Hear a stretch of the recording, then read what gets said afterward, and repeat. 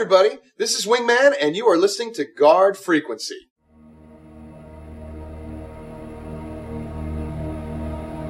My portside thrusters won't stop firing. I think I'm being followed. My dad is turning green, like literally green. My last nav check put me at Lagrange point 4. This is Control. We read you. Keep calm and remain on the guard frequency.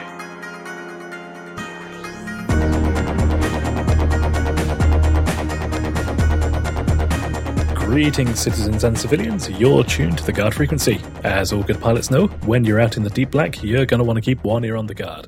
This is episode 15 and was recorded live on March 22nd and made available for download March 25th at guardfrequency.com. I'm Lennon. I'm Tony. And I'm Jeff. All right, Tony, what have we got this week? Well, on this week's Squawk Box, we take a look at a new twist on an old classic. In CIG News, we'll bring you up-to-the-minute coverage of everything happening around the UEE, featuring our weekly crowdfunding update, the latest in-universe fiction, and the 8th episode of The Next Great Starship. We let you choose the ship for this week's Nuggets for Nuggets segment, and you told us we want to know about the Retaliator. And then we'll bring you the next installment in our series of interviews from my trip to CIG Austin, this week featuring Rob Irving and John Erskine. Finally, we tune our dials into the feedback loop and let you join into the conversation. Sits and Sis are always on the lookout for talented individuals to come and join the crew here at Guard Frequency. So if you've got a creative itch that needs scratching, we'd love to hear from you. Drop us an email with your experience and what you'd like to bring to the table to squawk@guardfrequency.com. That's SQUAWK at guardfrequency.com. Please remember that all positions here at Priority One Productions are voluntary. This is a labor of love, but we do look great on a CV or resume. Well, that takes care of the housekeeping, so let's get to the show and see what's coming through the Squawk Box. Any of you boys see a carrier around here? Everything's under control. Situation normal.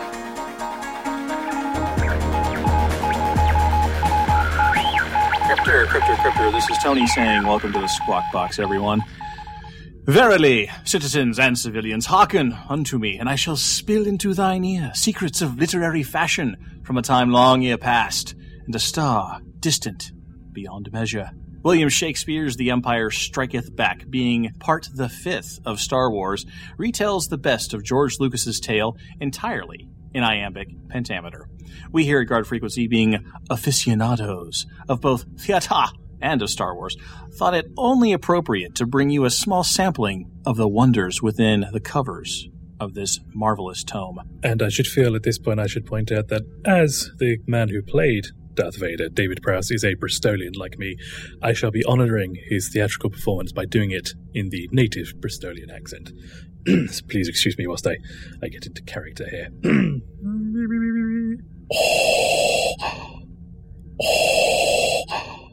A reading from The Empire Striketh Back, Act 5, Scene 3. Our hero, Luke the Skywalker, hath just been maimed most horribly by the blade of Lord Darth Vader, and foul words are to be exchanged twixt the twain. Spoilereth alerts. If thou knowest all the power of the dark side, Obi-Wan hath never told thee of what happened to thy father, Luke. Oh, he hath spoken much, and he hath told me of the truth. Thou dost slain him, aye, and without cause or mercy, murderer, most foul and wretched. No, I am thy father. Nay, 'tis not true, 'tis impossible. Pray, search thy feelings, Luke, thou knowest it is true. Nay! Luke, thou mayest the Emperor destroy. He hath foreseen what thou wouldst do. It is thy destiny. Come, join with me. Together we shall rule the galaxy as son and father. Come now, Luke, it is the only way. The dark side is thy path. Oh, join with me, and we shall be as one. I fall, and yet no death's upon me yet. I fall, for 'tis better path than hate. He falls, and welcomes death instead of power. He falls, but I consents. He liveth still. And scene. Brilliant, gentlemen. Absolutely brilliant work. That was. Oh. Is that a? Amazing. Is that a Tony I smell? It is a Tony. Well, that was good, guys. That was good. Thank you. Yeah, I saw this at Barnes & Noble today. We were out there, and I had to grab it. It was just too good to pass up. The cover is a picture of Yoda with one of those Elizabethan neck ruffle things. Oh, yeah. So it's just, the artwork is brilliant. The content, of course, beyond reproach. Everyone should go pick that up. It's good stuff. So have you read, seen, or heard something that you think might be interesting to other citizens or civilians? Send us an email to squawk@guardfrequency.com. Now let's check out some CIG news. 3175 Port Bay, hands on approach, trigger screen, call the ball. Don't get technical with me. Our crowdfunding update for 22nd of March 2014, $40,615,000. We've got our 2 final expansion systems, still on our way to the next stretch goal. Not quite there yet, kids. 4,635 alpha slots are left. We've got right around 700. That's a little down from the usual count, and we're just shy of 413,000 registered users. Slowed down a little bit here, too. There's only 3,000 new users this week. Everybody's on the sidelines till the new dogfighting module comes out. And as we haven't hit another stretch goal, there is no letter from the chairman. But this week we do get confirmation. From the RSI ASCA dev forums, we're given confirmation that the Idris will be coming with a utility craft. The forum user Ekoba writes, "Since the age of sail, large ships have carried workboats, whether a modern RHIB or an older longboat. These perform functions such as ferrying crew and cargo, and are also used as lifeboats. What's the current thoughts on the UEE's workboat?" And Squadron 42 designer P. Meller replies, "We requested a utility ship for the Idris Corvette some weeks back, which will be rolled out for other ships of the fleet. The concept artist sat behind me is working on it right now. Looking good." So we don't have any further details on the specs of this craft, but we will keep you up to date as soon as we hear more about it. The winners of the recent PAX East Free Dogfighting Module Reveal competition have been announced on the RSI website. So we'd like to offer our congratulations to the Oppression, Aquitas Interstellar Risk, I hope I said your name right, the Confederation of Free Traders, Cosmic Ventures, Loose Association of Mercenaries and Privateers, and XPLOR Self-Sufficient Deep Space Exploration. What a frickin' long name. Wow. Winners will get to attend a special pre-PAX East event and meet Chris Roberts. So congratulations once again for all the organizations heading to Boston. And we want to say a special shout out to Ranger XML, friend of the show, friend of Priority One. Congratulations. And we are so jealous. And it seems that a week doesn't go by in which CIG don't bring us some new gorgeous concept art, and this week is no exception, as they let us feast our eyeballs on the work-in-progress concept art gallery of the updated Vandal Scythe. The redesign is certainly in line with the high quality that we've come to expect from CIG, but a few things do look a little bit out of place for a human pilot. For example, the ship will have to be piloted lying on your stomach, and given the placement of the controls, anyone looking to pilot a Scythe had better start working on their upper body strength and core muscles. And that's our first community question this week. What do you think of the seating arrangements in the Vandal Scythe? Should they have maybe redecorated a little bit before they set it out to the public? Let us know your thoughts. Check out our show's forum post on the RSI fan site subforum or below our show notes on guardfrequency.com. Part 8 of Dateline Session has landed and brings us right back to the roots of the series with a high-speed, action-packed, intense entry as former unofficial governor of Session, Tentapet Jones, is reportedly assassinated, leaving Yadev to fight her way out of a very explosive situation the only way she can, with a set of body armor and an assault rifle lifted from her dead guard. If you've not had a chance to catch up with the Dateline Session series so far, then be sure to check it out over on the Roberts Space Industries website. Links are in the show notes. March 18th, 2157. A joyous day not only for two new parents-to-be, but also for humanity as a whole. Mars has been terraformed for years and humans are starting to settle in and truly live their lives. And it was on this day, Abini Okan, the first human to not be born on Earth, would make an appearance, 2 months earlier than scheduled at that. Growing up in the spotlight was hard on Abini, and she quickly went off the rails in a way that Billy Ray Cyrus was all too familiar with. Hounded by the media, Beanie's fame crashed when she was leaving a launch party one night and was confronted by the usual press of fans outside. There were no drunken fights or baldos thrown, just an exchange of words, and then Beanie was gone. She did make one final appearance in 2232 at the age of 75. She was the guest of honor at the launching of the Artemis, and then passed away peacefully on 12th September 2252 at the age of 95. For more information on a beanie, be sure to check out This Day in History over at the RSI website. Links, as always, are in the show notes. This week saw another episode of 10 for the Chairman, episode 12, so we thought we'd go through and pick out a few of our favourite bits to highlight here on the show. So, one question that Chris was asked was, will the NPCs be graded at all? Will there be different classes, different levels of NPCs? And will they be able to learn if they're in a cockpit along with the more professional human players? Will they be able to pick up traits and so forth? And Chris says, yes, there will be different levels of NPC that you'll be able to hire. Some will have better skills than others, but naturally they'll come with a higher price. But there will also be some sort of progression whereby if you take a NPC on board and put them in, say, the gunner position, and they happen to shoot down 2 enemy aircraft, then that NPC will level up slightly and they will be better at their job as a result. I thought this was really good because we discussed this here on the show about having different levels of NPC, so it's just great that CIG are thinking the exact same way that we are, because I love the game that we're making. I love the game we're building too. Rob Irving basically said that, there'll be different careers. There will be people that are better at some things than another. And the idea that the more you use them for that thing and you survive fights, the better they're going to be at that thing.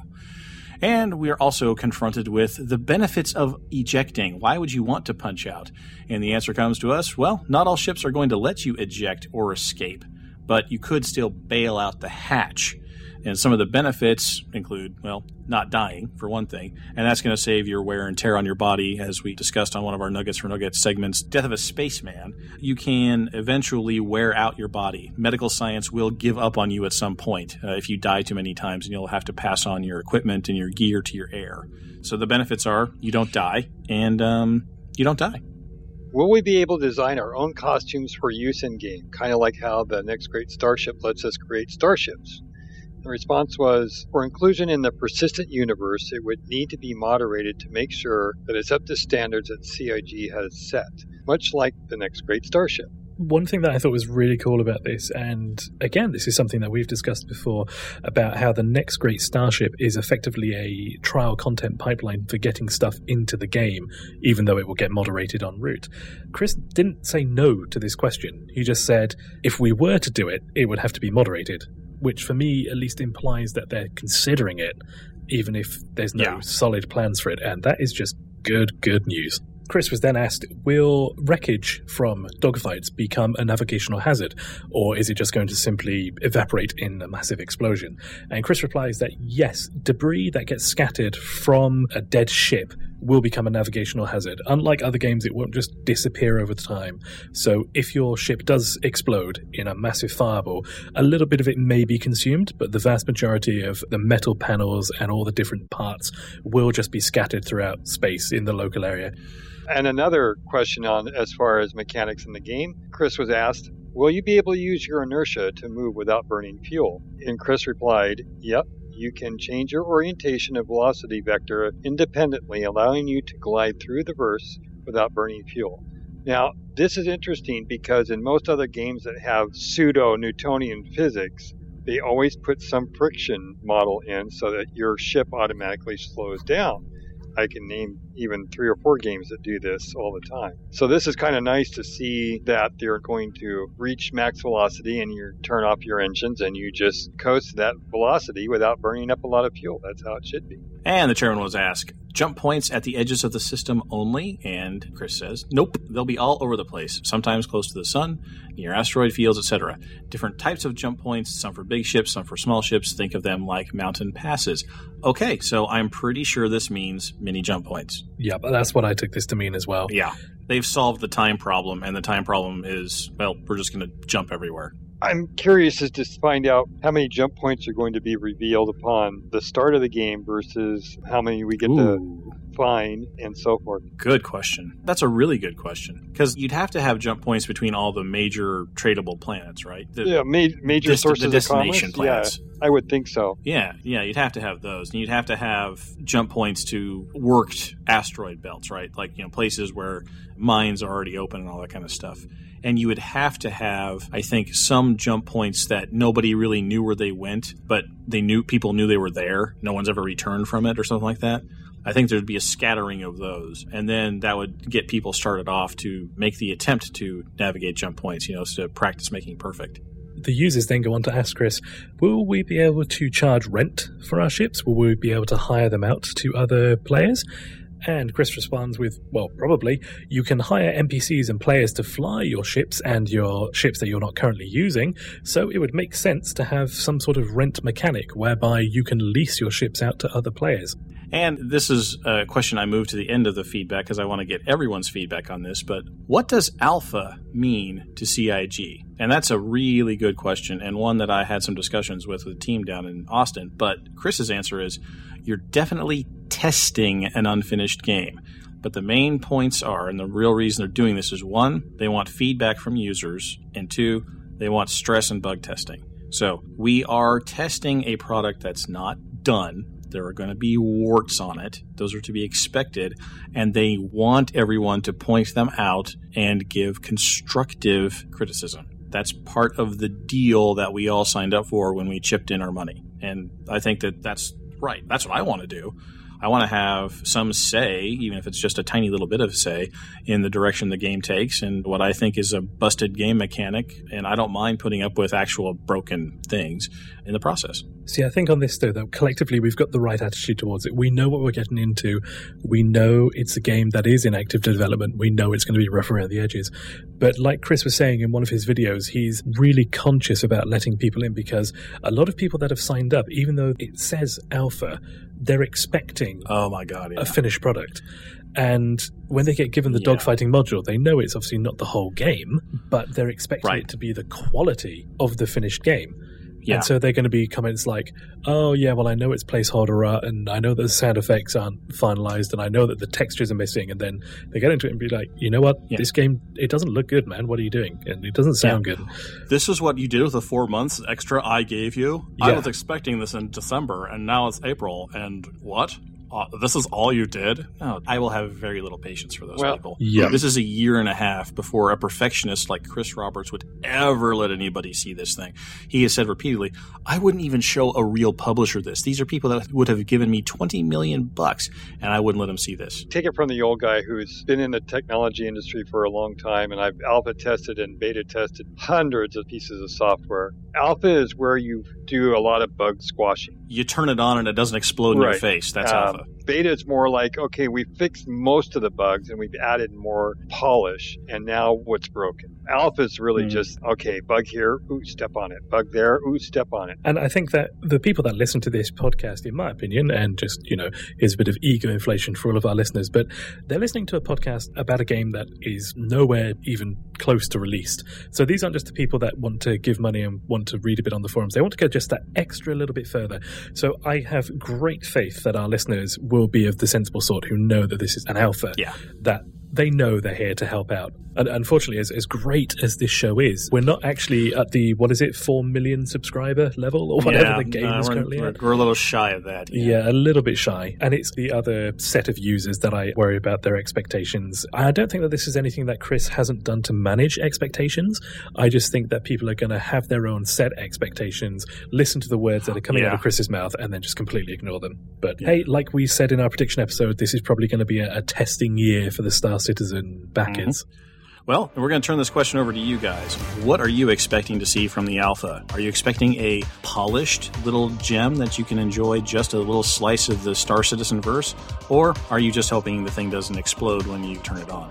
Leave us a comment on our show post on guardfrequency.com or in our show thread on the Robert Space Industry fan site subforum. Episode 61 of Wingman's Hangar takes us behind the scenes into the motion cap studio and shows us the first test of the motion capture that will form the skeleton of the humanoid movement in Star Citizen and Squadron 42. And once again, I feel like I really want to just release everything I got all at once because, spoiler alert, everyone, the Brian Brewer interview with Wingman, that's a good chunk of my interview with him at CIG. So either I was practice for that or Wingman's Hangar was practice for my interview with him. One of the Clearly, two. Wingman's Hangar was practice for us.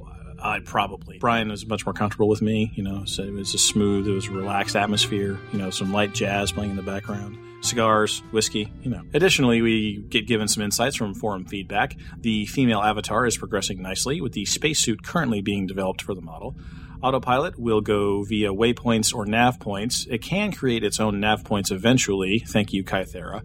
And while the distance to engage the autopilot is still being determined, you will have to be out of combat to activate it. Also, NPCs are going to have their own goals and aims, and will select the best equipment to do their jobs. This may mean they end up following trends set by the players, so equipment availability and the right tool for the right job are going to be criteria that the AI will be using.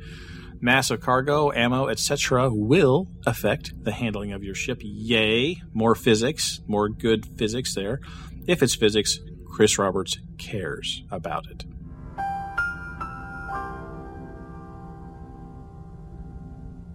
The Bengal carrier is getting a very significant refit for Squadron 42 in line with the refit scene to the Hornet and the Scythe. So basically, I think they're just going to reshoot that trailer. Also, the capital ship system will be unveiled on the Idris. And there are currently 2 game maps in the dogfighting module right now planned for release, but there's a bunch of different modes that you can play on those maps. For example, Last Man Standing. We may get a Capture the Flag on there too, but that is still in development. And in this week's episode of The Next Great Starship, well, now that Stage 1 is out of the way, there's not really too much to discuss. Sort of.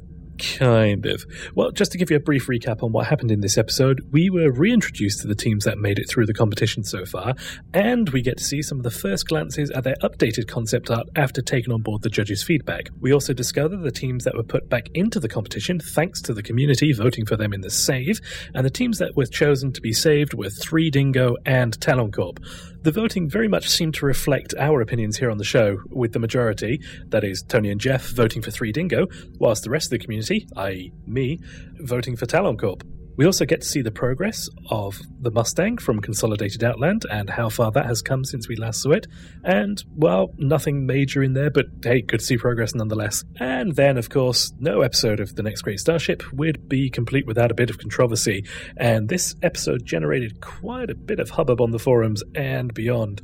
And so in this week's episode, we were also introduced to the community ambassador for The Next Great Starship, Dan Giesling. And this is where I step back from the mic. Tony. As you might expect, I have some thoughts. Let's start off with one point here. This is not about Dan Giesling. This is about a strategic train wreck in progress. Let's get into the heads of CIG management, the train engineer, if you will, for a minute. Chris Roberts is the executive producer of The Next Great Starship. A gentleman by the name of Chris Roach is the other executive producer of The Next Great Starship. Chris Roberts' resume should be familiar to most of us. Mr. Roach cut his teeth on High Maintenance 90210 and WWE Raw, and Tila Tequila, A Shot at Love, and Big Brother. This is a solid reality TV background. As a standalone decision to hire him for The Next Great Starship, that's fine. Reality TV is popular. A lot of the Next Great Starship is kind of contesty. The segment beats that you need for the shows are pretty much the same in both productions. This is all working out to be a pretty good decision. The behind-camera decision-making and procedure is probably pretty close to identical. It has worked to this point. The train wreck, as I see it, is the creeping of this aesthetic and mindset to the front of the camera. Again, if we're going the reality TV direction, one could do worse than Mr. Giesling. He wrote a book called How to Get on Reality TV, How a Normal Guy Got Cast on Reality TV. I haven't read it, but I bet the critical passage is something like, know the guy that got hired to run the show. He heard about the game and immediately backed. Well, a lot of people did this, myself included. He published a Wing Commander playthrough on YouTube. Granted, it was published 2 days before the Next Great Starship debut, but let's not make too many assumptions. The derailment, if you will, that we are watching is not the Ryan Seacresty-ness of the host. The collision is between the winner-take-all cutthroat atmosphere required for a good reality TV and the collaborative community required to build a good pipeline for future user-generated content production. If we are going that route, it makes it more likely for potential contributors to see other potential contributors as threats, not partners. That's a little Eve-esque for me, and the persistent universe hasn't even fired up yet. As does definitely the wrong message to send to a bunch of artists and modelers and writers and other creatives who want to make things for the game for free. I understand they've got a bit of a Brewster's Millions problem here. They have to spend it or allocate it or account for it this year to avoid being murdered by taxes. $40 million is a lot to go through. And even if they only have to account for the 2014 stuff, that's still millions they have to spend. Mr. Giesling stressed that he was not, quote, directly working for Chris Roberts. Well, what that means to me is that they hired a consultant who conveniently happens to know, or actually be, a former producer for the show, Mr. Giesling 1, Big Brother, and that consultant hired Mr. Giesling. So, the PR company advises CIG on how to message, CIG approves it, and they have Mr. Giesling send the message. I understand it, but I don't like it. Chris Roberts is no dummy. Mr. Giesling is going to be an essential component of the release of any future news tidbits we're going to see on the next great starship. In a truly Pavlovian manner, we're going to be conditioned to equate that winning smile and great hair with new Star Citizen data. We will come to love him and cherish him and call him one of us for that reason alone. I get it. I know it's coming, but I just don't like it.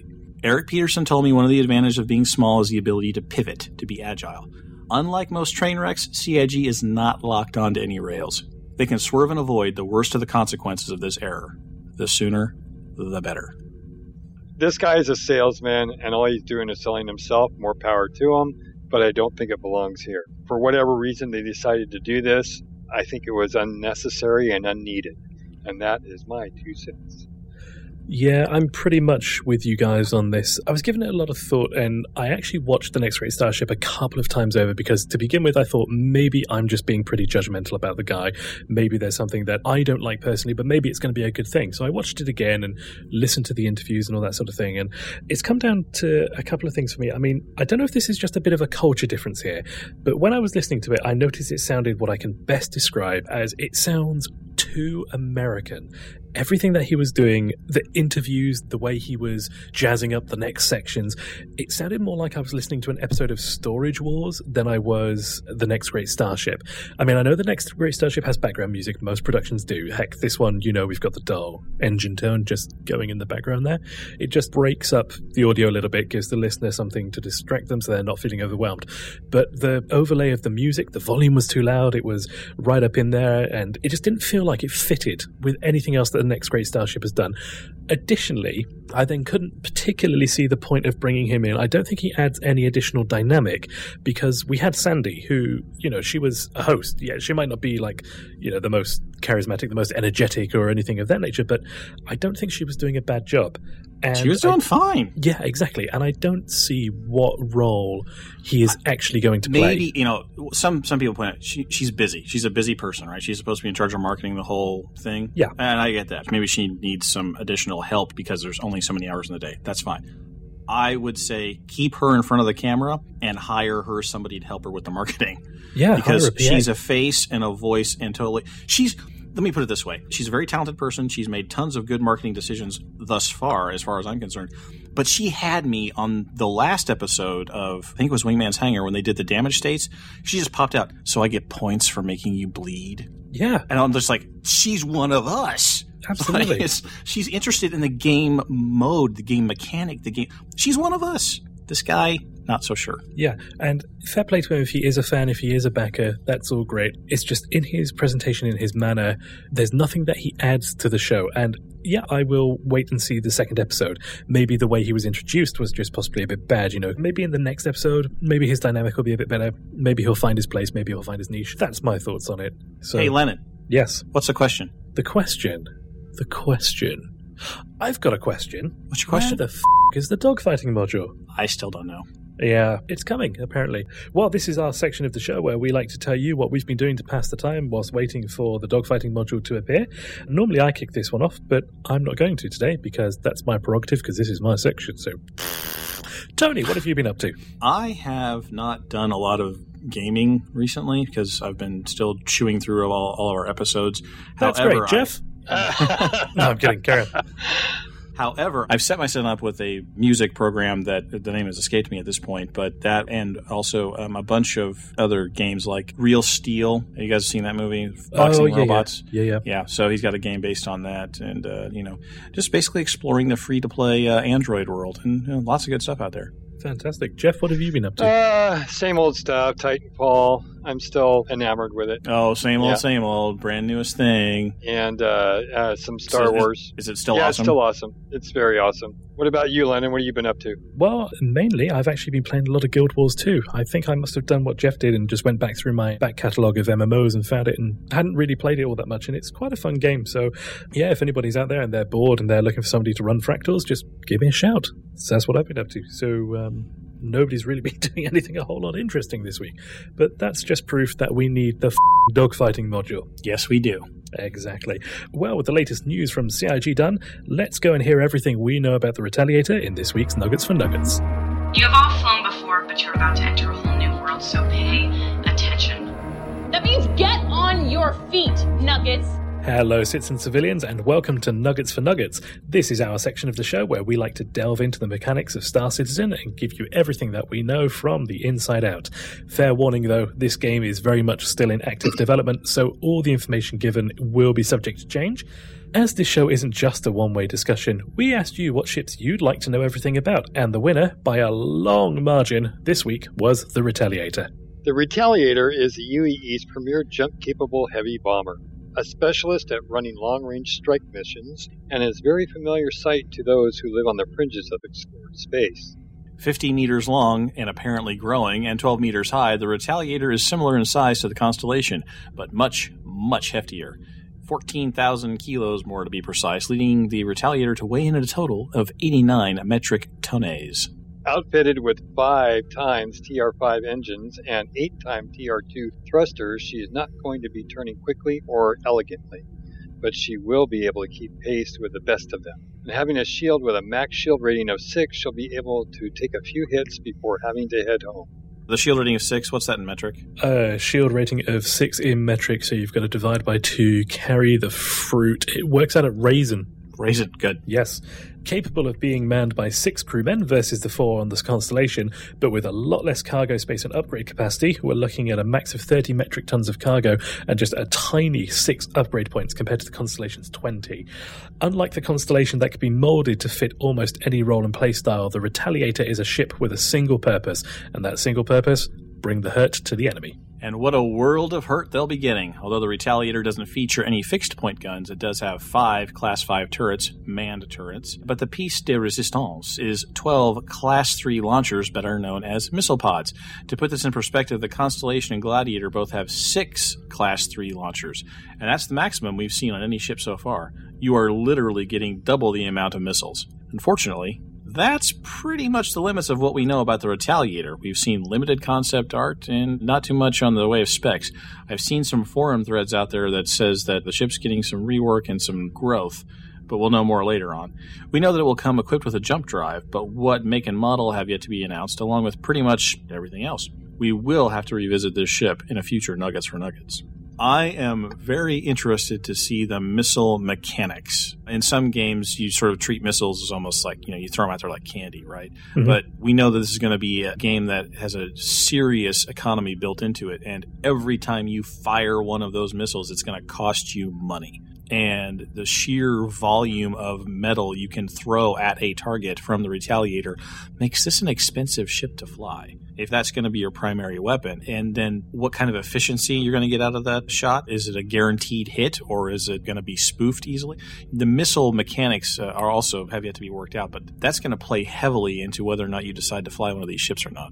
Yeah, I get the feeling that these ships can either be completely and utterly devastating or just like zero effect. But again, if it's a direct hit, if it's a guaranteed hit, then that's going to cause some massive devastation. I can't see missiles just being able to hit their targets permanently, because we know that there are going to be countermeasures and countermeasures and so on, which we covered in episode 007. I think it's one of these that's going to be like trying to shoot off your own foot, but using a nuclear missile. You're either going to not be able to do it or succeed so incredibly well that everything is just going to collapse around you. Okay, I'm not a big gunship fan. I'm more of the escort guy, but this looks like it would be fun to pilot. I have to agree with you on the expense of it, though. It'd have to be either a well-thought-out campaign where you know you're getting a certain amount of money for flying this ship, or you have to be incredibly wealthy to fire this puppy around. Yeah. I like the Connie because it is more of an all-around jack-of-all-trades. If missiles turn out to be expensive and or ineffective, I got my guns to fall back on. But if the missile mechanic is sort of well laid out, and like you said, you can predict the kind of payoff you're going to be able to get from a particular mission, could make a lot of sense and could make a lot of people pretty afraid if one of these jumps in armed with the equivalent of air-to-air missiles. If it can fire off a volley of these things and send everybody running for cover, might be handy to have one lying around. Yeah, because that's the other thing. Obviously, the other ships are going to be able to fire off 2 to 6 missiles in one go. This thing, by the look of it, it comes equipped with 12 Class 3 launchers. They'll be able to theoretically fire 12 missiles in one go. So maybe you have enough countermeasures to distract up to 4 of those missiles. That's still 8 that are going to be coming for you. So, yeah, I think that these are going to have that reputation of if you see one, you take it out as quickly as possible, or you get the hell out of there before they can get a lock on you, because these are the big guns. See, I love the game we're building. It is going to be fantastic, I can tell you that. There's this group called Cloud Imperium Games. I hear they're making a space sim. They should probably start paying attention to our ideas, really. I think so, really. I think we are the future, without a doubt. Well, that's everything that we know about the Retaliator. We'd like to hear your thoughts on the Retaliator. What do you think about the number of missiles available? Do you think it needs a bit more guns? And also, what are your hopes for the redesign? Let us know just by commenting below this post on the Guard Frequency website or on the Rob Space Industries fan sites subforum. And now let's get to the highlights of our show. Tony's interviews from CIG Austin with John Erskine and Rob Irving. Authenticate identity with recognition codes immediately. I am a cipher wrapped in an enigma, smothered in secret sauce. Welcome to Guard Frequency. I've got John Erskine, Director of Studio Operations here at CIG Austin. Thanks for joining us today. You bet. Well, I've got a few questions for you about the backbones of the system. Now, the Studio Operations includes the website. That's right. Yeah. So the things like the organizations and your subscriptions and billing and all other kind of stuff kind of fall under your. Yes, absolutely. Mm-hmm. Well, tell us about getting our organizations rolled out and what we're going to expect in the next little while for the orgs. Well, the process of launching version 1 of the organization system really started almost a year ago when we started, talking about our vision for this system. And we started the design work in earnest last summer, and we started writing code in earnest in September and launched the first version of the system to the public in January. And the system that you see on the web is built, it's engineered in a way that this is the core system that will drive all of your organization on the web, in the game, maybe to your mobile device, wherever that system is utilized, the piece that we've engineered that you see on the web today, the backend that's driving that, it's that backend system. So it was a big engineering effort to build that and get it live. Now that it's live, we're starting to add more features to that system. And so we have the next version, which we've actually started calling 1.5, will allow you to join more than one organization at a time. So we're just calling it multi-org membership. I'm not sure how much of that design plan we've revealed in detail, but we have some really interesting thoughts about how that will work so that you have one organization that's your master organization, and then if you join additional organizations, there's a distinction between those sort of affiliate relationships and the one true master organization that you have.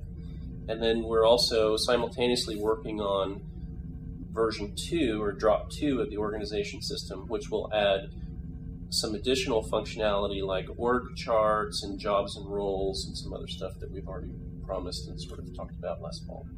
Well, and you talk about jobs and roles. Are these? Is this something that gives people, I don't know, incentives or bonuses to do something, or are those like permissions and restrictions to prevent them from accessing certain components of the system? No, it's more about giving the organization leaders the ability to design the structure of their organization, you can have, essentially there's like divisions and ranks and jobs and roles means that you can sort of do different things in the organization, and then it's up to the organization leadership to define, how they want to structure things. Like, do you want to have some people that are focused on, trading, or do you want to have some people that are, in the West Coast division, so they're sort of grouped by time zone, and there's a lot of different options, but our goal is really to provide the building blocks and then let the organizations themselves decide how to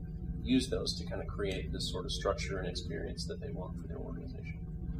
Part of the meta game of any multiplayer game is sort of the backstabbing and the clawing up the power structure and stuff like that. Mm-hmm. And then the flip side of that, of course, is you don't become a part of an organization unless you think that you're going to get a fair shake. Right. Are there systems or plans in place to address that balance, or is it every man for himself out there? Well, we certainly believe that there's some value to both sides of that. Like, some of that drama is what fuels some of the fun, in the sense that if everything is too sterile, then maybe there's not as much excitement. But at the same token, I think there's kind of good examples of that and bad examples of that. So we'd like to avoid some of those bad examples.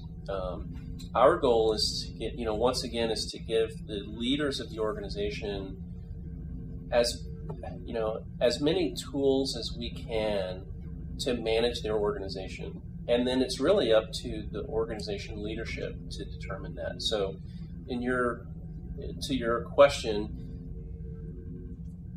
when I think about it, what I would like to think is, how much do I trust my organization leader? Not necessarily how much do I trust the system. Right. And so we want to give the organization leaders tools to manage their groups and to do that as they see fit. But it's possible that they could be a bad leader, or that they're not trustworthy. That's not something we can control. We can't control what people necessarily do with the system, but we want to put as many building blocks in place for people to have a good time. How granular are you going to make that? Is it going to be 6 pages of checkboxes about what authorities people will have in the system? Is it going to be sort of broad categories like, well, if your job is a trader, then you have access to all the economy stuff. If your job is a recruiter, then you have access to all the fleet ranking systems. Mm-hmm. Or is it going to be really, detailed? Well, I don't have answers to all of those questions today. And part of the strategy that we're using to answer those questions is to implement these systems in a modular fashion. Some of those things make sense only in the game world. Some of those things only would make sense in a certain type of game environment. Like, some things might only make sense in the FPS module but don't make any sense on the web, right? Or vice versa. So what we're doing today is we're approaching the things that we know we need on the web. And as we add those pieces, it gives us better visibility of what to do next. So the way that we operate internally, we have kind of a short, medium, and a long-term roadmap. And as you can imagine, our short-term roadmap is very detailed. Like, we know exactly what it is that we want to build in the next 3 months, and we're working on it right now. In the midterm roadmap, we have a good idea of what that looks like. Like I said, we're working on version 1.5 and 2.0 concurrently today. We understand in our mind, and those things, we know exactly what they are. For maybe 2.5 or 3.0, we have a really good idea of what those are, but internally we'll kind of still, as we get closer to it, we'll kind of negotiate and say, well, we thought this was going to be cool, but now that we've seen people using 1.5 in practice, there's something that we didn't think of that we think is more important, and we're going to put that in there, So that midterm is like, we think we know, but there's always things that emerge that we decide to add. So there's still a fair bit of negotiation that goes on there. And then I think your question is more about the long-term vision. And so, like, we have a lot of ideas about what we want to do, but it's not I mean, I wish I could tell you that it was crystal clear. Like, we know exactly what we're going to do a year from now. But there's so much that's going to come up that, we're looking for feedback from the community to see, do you like that? Do you not like that? What do you think about this? And we can get that by putting out pieces and seeing how people utilize it and respond to it. So the amount of control, the granularity of control is something that will be developed over time as you give people little pieces of control throughout the next 2, 3, 4 versions. Yeah. So, for right now, for example, I can define 5 ranks, and if people are only using 3 of them, you don't need to have sub-ranks within those things, or you don't need to break out those jobs that people aren't using. That's a good example. Like, we talked about, even in the designs that are live today, we had long discussions about, well, how many do you think is the right number? And we came to this belief. So we put it out there, and our feeling is that it's about right. Some people say that they wish they had more. Not a lot of people are saying that they can't get done what they want to do with what they have. So it feels like it's about right. And then, part of what we pay a lot of attention to on the design side is making sure that there aren't too many options, or that it's not too granular, because then it can be off-putting. So a general concept that I like is to say, let's launch with the things that we know, and then let's continue to add levels of depth to that as we go into the future. And maybe there's like a kind of like a basic level, and then there's sort of advanced options for people that want them. Because some people want super granular, control everything, and I mean, to the degree that it's possible for us to do it, I think it's cool, but I don't want to force that on the people that don't want that degree of granularity. And the web is just the beginning, right? This is going to translate to the end of the game, mobile devices maybe sometime in the future. What are the pieces that are in the game that some of the things that you're going to take out and maybe put on the web, some of the things that are going to be shared? Do you have any idea what those might be yet? Some of the stuff that definitely is going to live on all 3. Like I said, some of them are only going to make sense in the first person's. Well, some things like recruiting, for instance, or management of your organization, I think that should be surfaced everywhere. There are a lot of elements of the game that I can't answer because I'm not responsible for that. But like I said, the way that we've built the system is that from a technology standpoint, everything that you see is potentially available in any place. It's a matter of what makes sense to do in which places and what that design team wants to use in that situation. So, some of the stuff like, chat is another major system and major technology that we built and launched concurrently with the first drop of organizations. And that's built with the same concept in mind, is that chat system, the back end that's driving that chat system is designed to be the global chat service for all of the modules and all the systems everywhere. And so it ties in with the organization system. It will tie in with the game world. It could tie in with a mobile app. It could do all that sort of stuff. So, that's one of those things where chat's going to live everywhere. We know the organization system is going to live everywhere. I don't know exactly which granular features of the system would exist in every place, but I think there's certainly concepts that make sense to do everywhere. The store has a few items in it right now, and you can buy some things with your credits and things like that. Are there additional things in the store coming pretty soon, or is it something we're going to wait till after dogfighting, or is that? We're actually working today on a major revamp of the store interface. It's going to be a complete look and feel upgrade for the store, and not just to make it prettier, but to really add significantly more immersiveness to the store and functionality to the store. Make it easier to find things. You'll be able to get a lot more information about the ships, all their specs. There's a lot of cool stuff I can't talk about yet necessarily, but we're planning to launch that this spring, and so that is going to be a major upgrade to the store experience. And our goal is to make everything as seamless and as immersive as possible. We really don't view a big a huge distinction between the experience that we want people to have on the web versus the quality of the experience that they'd have in other in places in the game or the dogfight module or whatever. So, we're adding a lot of new items that are dogfight specific will be added into Voyager Direct. We'll be adding a lot of new ways to interact with the pledge store and some of the items that are in the store. A lot of different ways to visualize ships and different things that aren't on the web today. And then as time goes by, we'll always be adding more ships and more variants of the existing ships and stuff like that.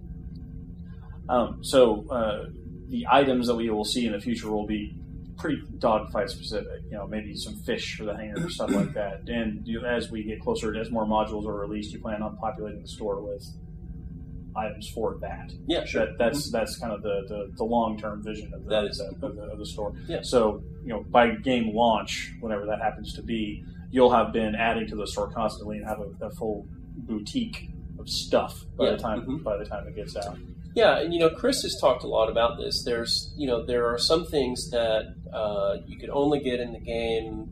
Our goal is that the things that are available in the store are things that are readily available in the game world, but, if you want them now, you can get them now, or maybe you can get them more easily by getting them in the store, or different things like that. But we'll definitely have, our plan is to just continue to add more and more stuff, that's cool and that's relevant, and then, as different modules of the game come online, then they'll bring, additional stuff of their own as well that's probably not available in the store at all.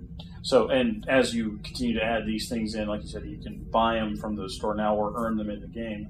Will the purchases we make today carry through to the persistent universe? Is that's the idea? Okay, so if I have all this stuff, if I buy a couple extra sets of guns for my ship in the dogfighting module in 2014, when the persistent universe launches in 2015-ish, that stuff will be mounted and ready to go. That's the goal. Now, there's a caveat to that, which is that I personally don't know how much plan there is to guarantee that something that you use in the dogfight would be exactly the same thing that you have in the persistent universe. Right. There may be some differences from module to module, but in general, what you're saying is definitely our intention. Right. The damage amount might be balanced later on, or it may fire a different type of projectile because this kind of thing just doesn't work. Yeah. But the idea is that if you purchase it today, it's not like going to be melted and refunded to you at some other point. You're going to have... That's not the goal at all. Okay, that's not the goal. All right. Yeah, yeah. And, the design team is working feverishly to, equip all the ships and balance all the items that fit on the different hard points and, thrusters and stuff. And so the goal, one goal with the dogfight module is to be able to test out all of these items and their stats and balance, and then make sure that when it comes time for them to be available in the persistent universe, that they are balanced and that we do understand, what the implications are of, allowing a more powerful thruster on this ship versus a more powerful gun on that ship. And so, we don't want there to be any big surprises. There have been a lot of headlines recently. Target, for example, people have gotten busted into their databases, have been hacked and stolen. Mm-hmm. This company has raised a lot of money, and your explicit target audience are people that have maybe a little extra money but not a lot of time to play, and you want them to chip in that way. So,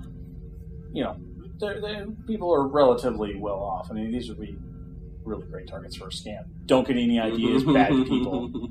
And one thing I noticed when I logged in for the very first time is that you guys have extremely rigorous password requirements on that. That's just the surface. That's just what I see. What other kinds of things are you guys doing behind the scenes to keep all this stuff locked up? There's a lot of stuff that we do.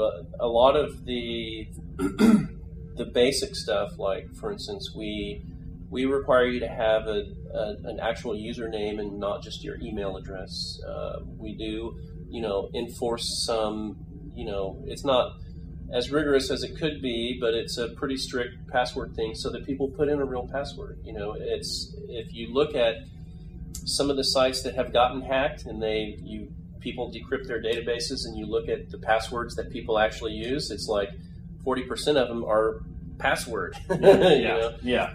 So we're trying to protect people from themselves in that respect, without being overbearing, but to just be as follow best practices as much as we can. There's a lot of stuff about the way that we encrypt the data and we move stuff around that's secure. The way that the site is designed is very secure because we have things in different silos that don't talk to each other, so you can't break into the message forums and then get access to the player database because those things are completely separated on the back end. We also have made a number of conscious choices, like we don't store any of your billing information in our system. So we don't have a database of credit card numbers for somebody to steal. We work with payment processors who manage that. All the traffic goes directly into their systems. It doesn't even transit through our networks. And so that's a little bit of a trade-off for us in favor of security because, for instance, what it means is that if you want to make a purchase, you have to put in your credit card number. We don't store that. You can't just do a one-click purchase and transaction. We do recurring subscriptions for people that want that. And that's all stored at the payment processor. So PayPal is the one that stores that information. It doesn't live in our system. And then, there's a fair bit of stuff that we're working on that we'll add as it makes more sense in the future to protect your account in more detail, like things like two-factor authentication. And we're working on a first version of that now that's akin to the way that Steam does tracking, where you have to, if you log in from an unfamiliar device, they send you an email and you click the link and stuff like that. So we have a system like that that's in development now that we'll deploy soon. Not next week, but we're working on it. Right? Soonish. Yeah, because part of the trick with those kinds of things is you want it to be secure, but you don't want to lock people out of their own accounts too. So you have to.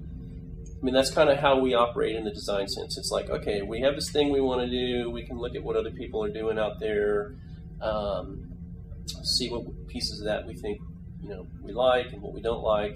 Build our own system, put it into practice, and find, oh well, gosh, we didn't think about the case where somebody loses their cell phone and now they're locked out of their own account. So we're accounting for those kinds of things, but that's coming. There's a lot more now. Two-factor auth with apps. Google has an app and different things. So we'll definitely do all of that stuff. It's just that we don't necessarily need all of that stuff today.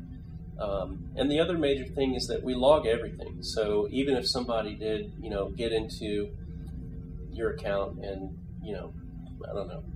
reclaimed all your ships and gifted it to somebody else or whatever, we've got every bit of that information. We can recreate exactly what happened. We can tell who did it. If they're already tied into our system, we can reverse all of those actions so that we put you back into the state that you were before. So if in the case that something does happen, we can fix it. Great. Well, this is where I open it up to you. Is there anything that I didn't ask you about that you're just dying to get off your chest? Is there just things that burning a hole in your pocket you got to get out? No, we're working on lots and lots of cool stuff. There's a lot of cool stuff that we're working on that I can't talk about publicly yet, so this isn't the right forum to get that off my chest. But it is exciting, that we're from the platform and operation side, which usually isn't necessarily something that people think about first. We've had the chance to really do some really, really cool stuff on the web that will then become the basis for how some of this stuff will interact with it, how you'll interact with some of this stuff for years to come. And so that's really exciting. That's pretty cool. Cool. All right. Well, appreciate you stopping by, John. Thanks. Absolutely. Thanks a lot. All right, folks, I'm joined by Rob Irving, lead designer on Star Citizen. Thanks for taking some time out with us here. There's a camera over here. There's a camera over there. And we'll just pretend like they're not camera here. People, yes. But, we're going to just see the audience. Yeah, we're just me, we're just you, just hanging, just casual, chilling. hanging out. So I'm going to get my questions here. So let's start off with one of the lowball ones. Can my helmsman be transplanted to my security officer and then be acting as a boarding party simultaneously as he's manning the turret? What? Don't answer that right now. I understand it's still in development, but I want you to think about that. I want to be able to do that. So if you could do that, okay, great. great. Very complicated. But maybe we'll skip on to some of the more general ones. Then. Let's just go right into the deep end. Yeah, let's right into the deep end first. From the very beginning, you guys have tried not to call this an MMO. You've tried really hard, and you've done a good job. I don't know that we've tried not to call it an MMO so much as just we've tried not to get it labeled as the typical MMO. The problem is when you say MMO, people think one thing. Pretty much they think WoW right now, essentially. So what we've tried to do is make sure that if you think of the massively multiplayer online part of it, which we actually are doing, that you don't immediately pigeonhole it into how it's supposed to be. Because that is one of the things we've had to struggle with from the very beginning is, yes, we're an online game, yes, it's massively multiplayer. No, we're not like that. So the goal is to make sure that people have a fresh approach when they look at it, which is why we avoid that term. So, but you're not opposed to borrowing mechanics from it, though? If they work in our world, for example, okay, like let's run down some of the typical tropes. Let's try leveling up. No. Doesn't work. How about housing? Yes-ish? Yes-ish? Okay, let's talk about crafting. No, not in that sense. Not in that sense, but there's a different sense for Star Citizen. There is manufacturing, yes. Manufacturing, but not crafting. Right. Okay, so that's one way, if you get the MMO trope where people are expecting a crafting system and it doesn't work that way. Right, so if you change the lexicon, as it were, then yes, you can help guide their expectations a little bit, because it's not that we're trying to take things away from players, it's that we're challenging people to think a bit differently. Well, I want to talk about NPCs for a while. That's kind of the hot topic these days, and a lot of people have a lot of questions. I'm not going to go off the deep end. Thank you. Let's just talk broad concepts here. Okay. One of the concepts is that if you're logged in, you can do stuff and earn stuff. If you're logged out, you're not in the universe right now, and you don't get to have a pirate, army behind you doing stuff while you're logged out. It sort of surprises me that the people who are so passionate about this game are also interested in not playing it, but playing it still. It kind of confuses me. It's like, why? Why would that even be satisfying to people? So if you're going to we're going to hire NPC crew people, but they are there to assist you while you're logged in. Yes. They're going to be, you can delegate maybe certain tasks to them while you're logged in, but that's for that time. Yes, they're with you. They are your wingmen. Yes. They are your crew persons. Crew persons. Yeah, okay. That's a good generic term. So the question then becomes, how much can you delegate? What is stuff that can be delegated versus stuff that you've got to do by yourself with your own fingers on the keyboard or HOTAS? So generally, what you should think of in those terms is that they should be there with you. You're not going to send them off to do something. You are not putting together your little bots to go play the game even while you're online. They are there to accompany you and assist you. So while they could fly with you in a group or operate as gunner or whatever on a ship, on a multi-crewed ship, they're there with you. They're a part of your, whatever you want to use for the term for a small group, your wing, which is the smallest term we've been using. Okay. But that, yes, they're accompanying you. They're not independent agents. Now, in the design idea so far, are there going to be maybe specialist NPCs? Are there going to be people that when you hire the guy, he's a better gunner than he's a pilot? That kind of a thing? Is that the idea? That's still kind of up in the air, how exactly we're going to represent that. But there would be, you'd expect there to be some idea of that. You don't want to hire the baker to be your gunner. But you could. You could. Okay. I suppose you could. Okay, because wait. Bakers, is there going to be an oven on my constellation? You're putting an oven in. That's an exclusive, isn't it? Tell me it's an exclusive. Oh no. The constellation. Oh no. Okay, I'm fired. There's an oven on the constellation, guys. Well, it's the 140 million stretch goal. So let's on the same token, as far as you're gonna have a small unit, a wing, your buddies, your tribe, your clan. Let's take that out to the bigger ships. The Idris being the biggest of the ships that are out there so far, and it's gotten a lot bigger. It has grown a little bit. And we've taken it from, I believe, the temporary number that got thrown out. There's an 11-person crew. The crew numbers are more like a listing of essential personnel. It's not a limitation of how many people fit in the ship. So, while the crew itself hasn't necessarily mushroomed along the size of it, I mean, whether or not you want to have somebody down there being your air traffic control, landing and taking off the ships on the Corvette, that's kind of up to you. It's not essential personnel. But what we talk about when we talk about the crew numbers is the number of manned positions that are sort of essential to the ship. But again, everything we publish, well, the disclaimer's up there, but people forget that it's there. Yeah. All numbers can change because, development is like that. You have an idea that sounds perfectly reasonable on paper, and then you go and you check it out and play with it, and it's not. So you just change the numbers. Well, and are these the sorts of things that we're saving for later? These are projects and milestones that maybe let's talk again in October. You know what? Yeah. Then after we've been out there dogfighting some, things are going to start to stabilize a lot as far as the numbers, because we'll have a good, solid starting base to work from, and that's what this dogfighting modules are really all about. Is let's go test it out. And is some of that, just hardware and software interaction? Like, can we get these computers to talk to each other fast enough? How fat is our pipe that we can push things? Some of it is that. Some of it is just testing the infrastructure that goes along with it. It's like, you've got people all around the globe right now who want to play this game. So there are a lot of metrics and things that we have to evaluate as we get these people playing. How much traffic is going back and forth? How big of an effect is latency having on people? That kind of thing. So sure, there's all of that, the infrastructure, but also does this number is 30 that we put in here arbitrarily in our balancing sheet. If we put 30 in there and then you go out and fly it and it takes too long to kill somebody or it's too quick, that 30 is wrong. It does. We need to be able to see the numbers in action. While we have what we feel is a reasonable balance going on in our systems, that's reasonable is only, fails in the first encounter with the enemy, right? Yeah. Your plan lasts 5 seconds beyond first encounter. Yeah, exactly. And that number 30. Let's talk about 30 for a minute, because that's that I just completely made up. 30 is a great number to talk about. Let's talk about 30. So that 30 is how much damage your laser does. Let's just say, for instance. Exactly. There's an example. For instance, so call it that. Which there's a number 30. Now nobody knows these numbers yet because we haven't published those numbers yet. Right. But we'll start with 30. So I go pew, and then I go pew pew, and that's 30 and 30 30. Right. Right. And then it hits a shield, and that shield is 97 ish. Sure. Call it that. And those numbers are going to be what you start with on the Hornet size stuff, and then you scale it up to the big ships, and you scale it down to the Auroras. Absolutely. And that has to all work throughout the entire universe. Yeah.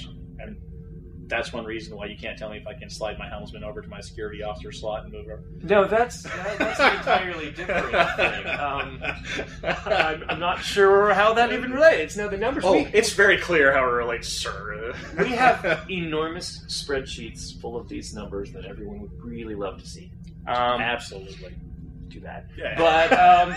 But all these sheets have, as we see it at this time, a reasonable balance and a range of things that make sense to us. But everything is set up in such a way that all of it is formulaic, so you go in there and you tweak one number here and everything rebalances. So when we start looking at things in action, we can say, this range isn't quite wide enough, or this range is too wide, or the shields relative to the guns, we thought that was right, but now we actually have to bring the shields closer to the guns, or the guns, farther away from the whichever.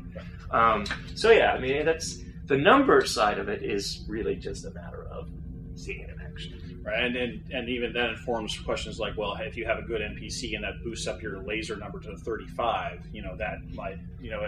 The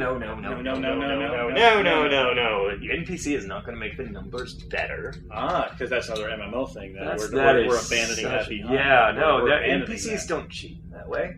They use the same numbers you do. Okay.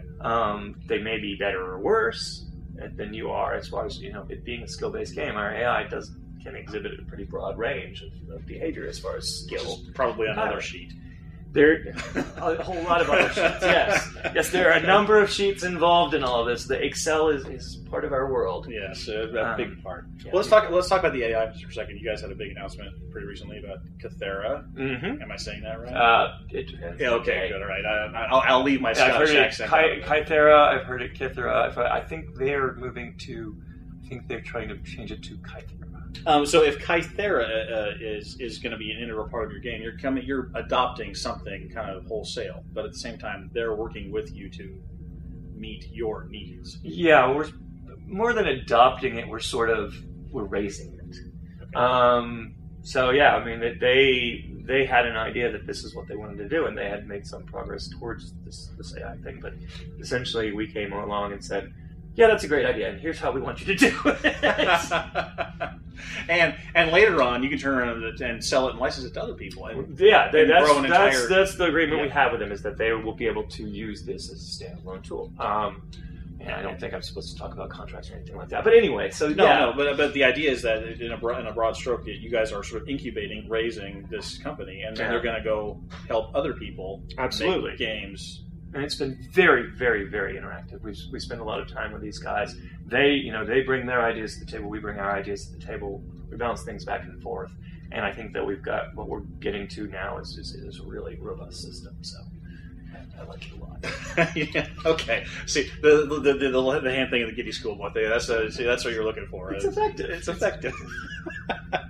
Well, if you had, and I was usually the question is, if you had your best wishes and your fondest wishes about the system, but you're getting a lot of your fondest wishes. I mean, it sounds like you guys are working together to build something you both like. Yeah. Well, I mean, I think that sort of describes everything we're doing with this game, in the sense that we're everything to the nth degree better. Whether it be the economy or the AI or any of it, it's all. Well, imagine the best you've seen it done. That's what we're aiming for. So it's ambitious, but it's pretty cool. We get a lot of what we want. Well, and is it because you guys are willing to take chances on it that a lot of people aren't willing to take those chances? Absolutely. Well, and because we're working for Chris Roberts, who goes big. He doesn't make little games. It's not his thing. Are you guys still in the dreaming stage, or do you have most of this thing roadmapped out? Are you still looking for things that are out there that need to be filled in, gaps to fill, or you guys have a kind of? There are occasional gaps here and there, but we have a pretty strong roadmap of where we're going with this. So again, if you could just take a projector and shine it through Chris Roberts' head and onto a wall, then we would have the roadmap. Right. Boom, there it is. But sometimes we have to extract some of those details. There is a process to that. Okay. All right. Well, I know you're a busy guy, so I could chew your ear off for hours, but I won't do it. I appreciate you taking the time. Hey, no problem. All right. Thanks, Rob. No problem. I appreciate you taking the time. Hey, no problem. All right. Thanks, Rob. Okay, buddy. What's on your mind? We're all friendlies! So let's just be friendly! We got lots of new friends and great feedback this week from our post on the Roberts Space Industry forums with the Wingman interview. That was a great surprise to us, and we're so happy to have you here. Sorry we can't read all the feedback on the air, but we want to welcome everybody to the Guard Frequency community. And from our show post over at guardfrequency.com, Cookie Cupcake says, haha, the accolade rant was hilarious. Also, absolutely love the theme music. Makes me want to sneak around and aggressively guard some frequencies. By God, that's exactly what we were going for.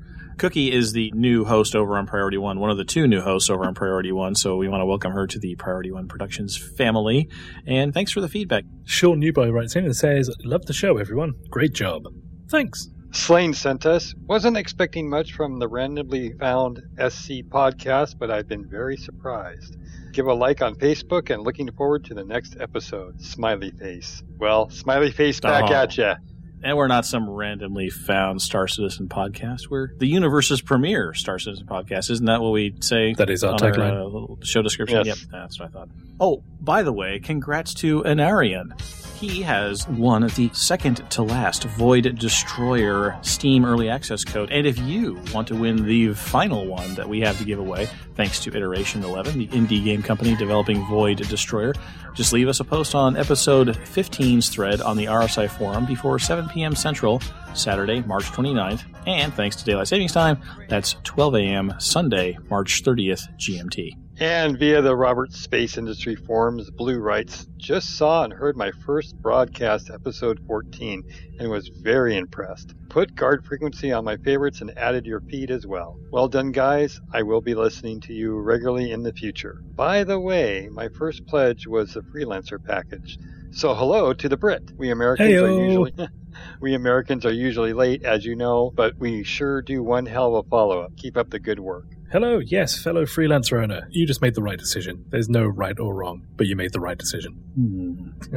Have you got something to say on that, Tony? No, just So Nexus sends in a welcome to Blue and says, "Great show this week. Can't wait to hear the rest of the CIG interviews. As for the community question, I'm not going to go out of my way to get in the Observer's Guide, but I am hoping we can comment and participate in some ways in the entries. And a question for the group. Do you think there's a chance to have a channel like Guard Frequency in-game, and that it can be another job opportunity for our tunes? Think of it as a live in-game help desk/moderator. As always, thanks for the show and can't wait for the next one.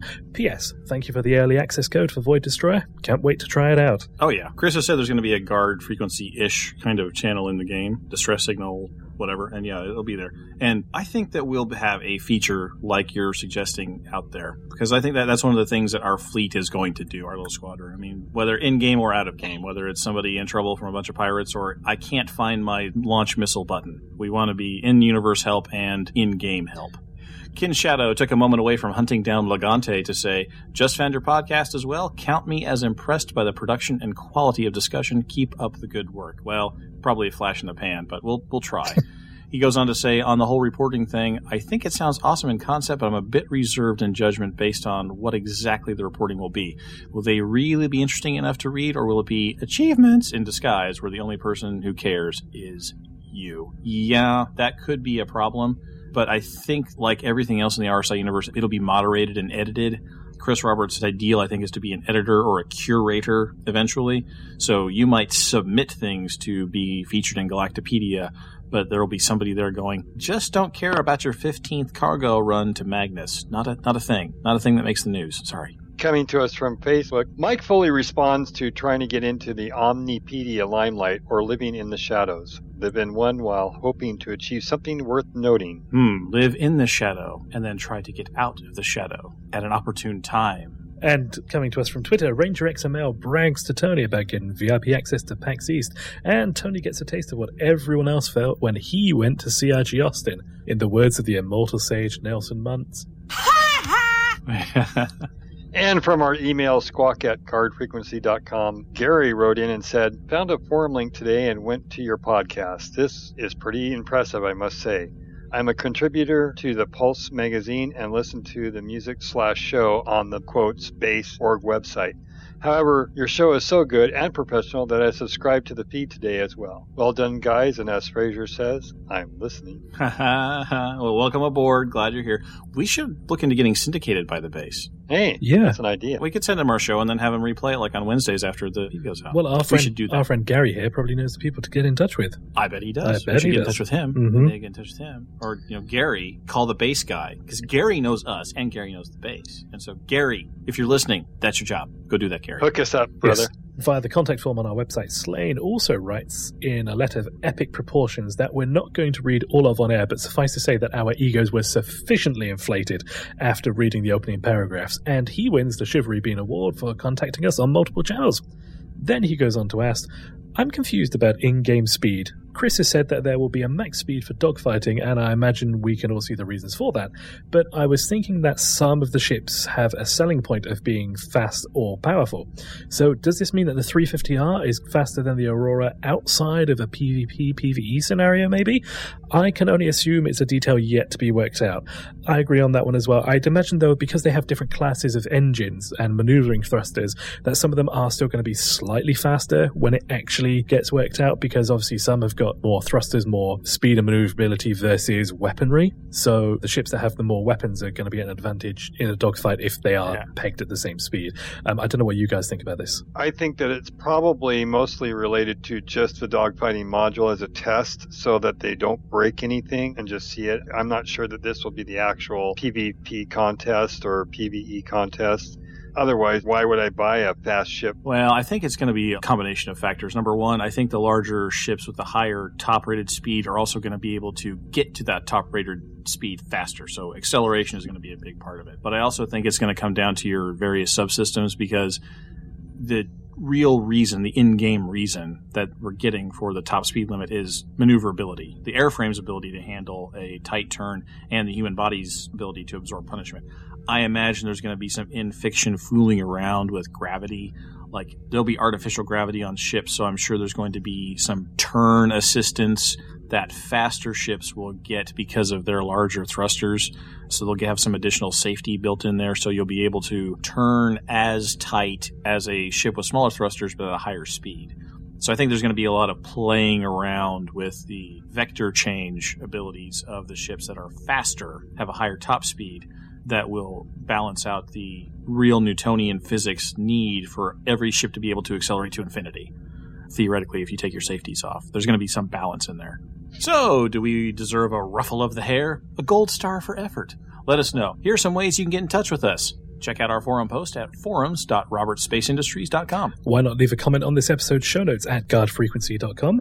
You can also subscribe to us, feeds.guardfrequency.com, and you can just find us on iTunes. Or you could hit us up on Twitter at GuardFreak and leave a comment and like us on Facebook at facebook.com/GuardFreak. And if you're old school like us, shoot an email to squawk@guardfrequency.com, SQUAWK @guardfrequency.com.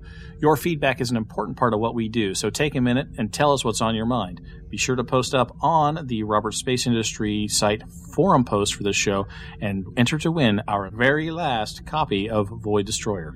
And that brings us to the end of episode 15 of Guard Frequency. We'll be back with episode 16 on the 1st of April with more of our visits to CIG Austin and possibly something completely different. Be sure to keep an eye out for our episodes over at guardfrequency.com or our post over on the Robert Space Industries Fan Science Forum. Please send us your feedback about the show. Aside from all the ways we just ran down in the feedback loop, you can hit the contact form at the top of our website. All the details for all of our contact methods will be in the show notes. Do you like what we do? Do you want to come join our team? If so, send a note to squawk@guardfrequency.com. That's SQUAWK. We're always on the lookout for talented individuals, so no matter what you're into, we want to hear from you. And if you're just looking for a friendly wingman or two, check out our organization, Guard Frequency Response, at the official RSI website, robertspaceindustriescom/orgs/guardfreak.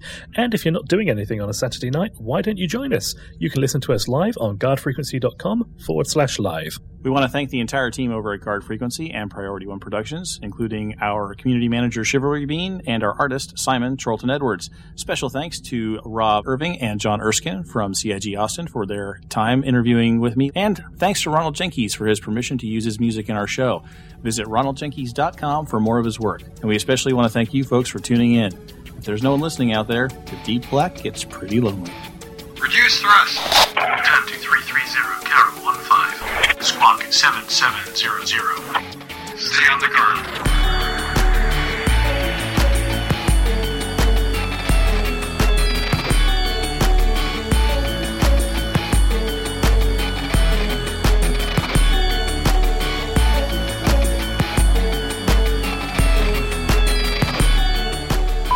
And then we'll bring you the next installment of our This week, we're... What is wrong with you, man? Every comma, it's like a speed bump for me. As this show isn't just a one-way discussion, we asked you what ships you would like... I need to learn to read.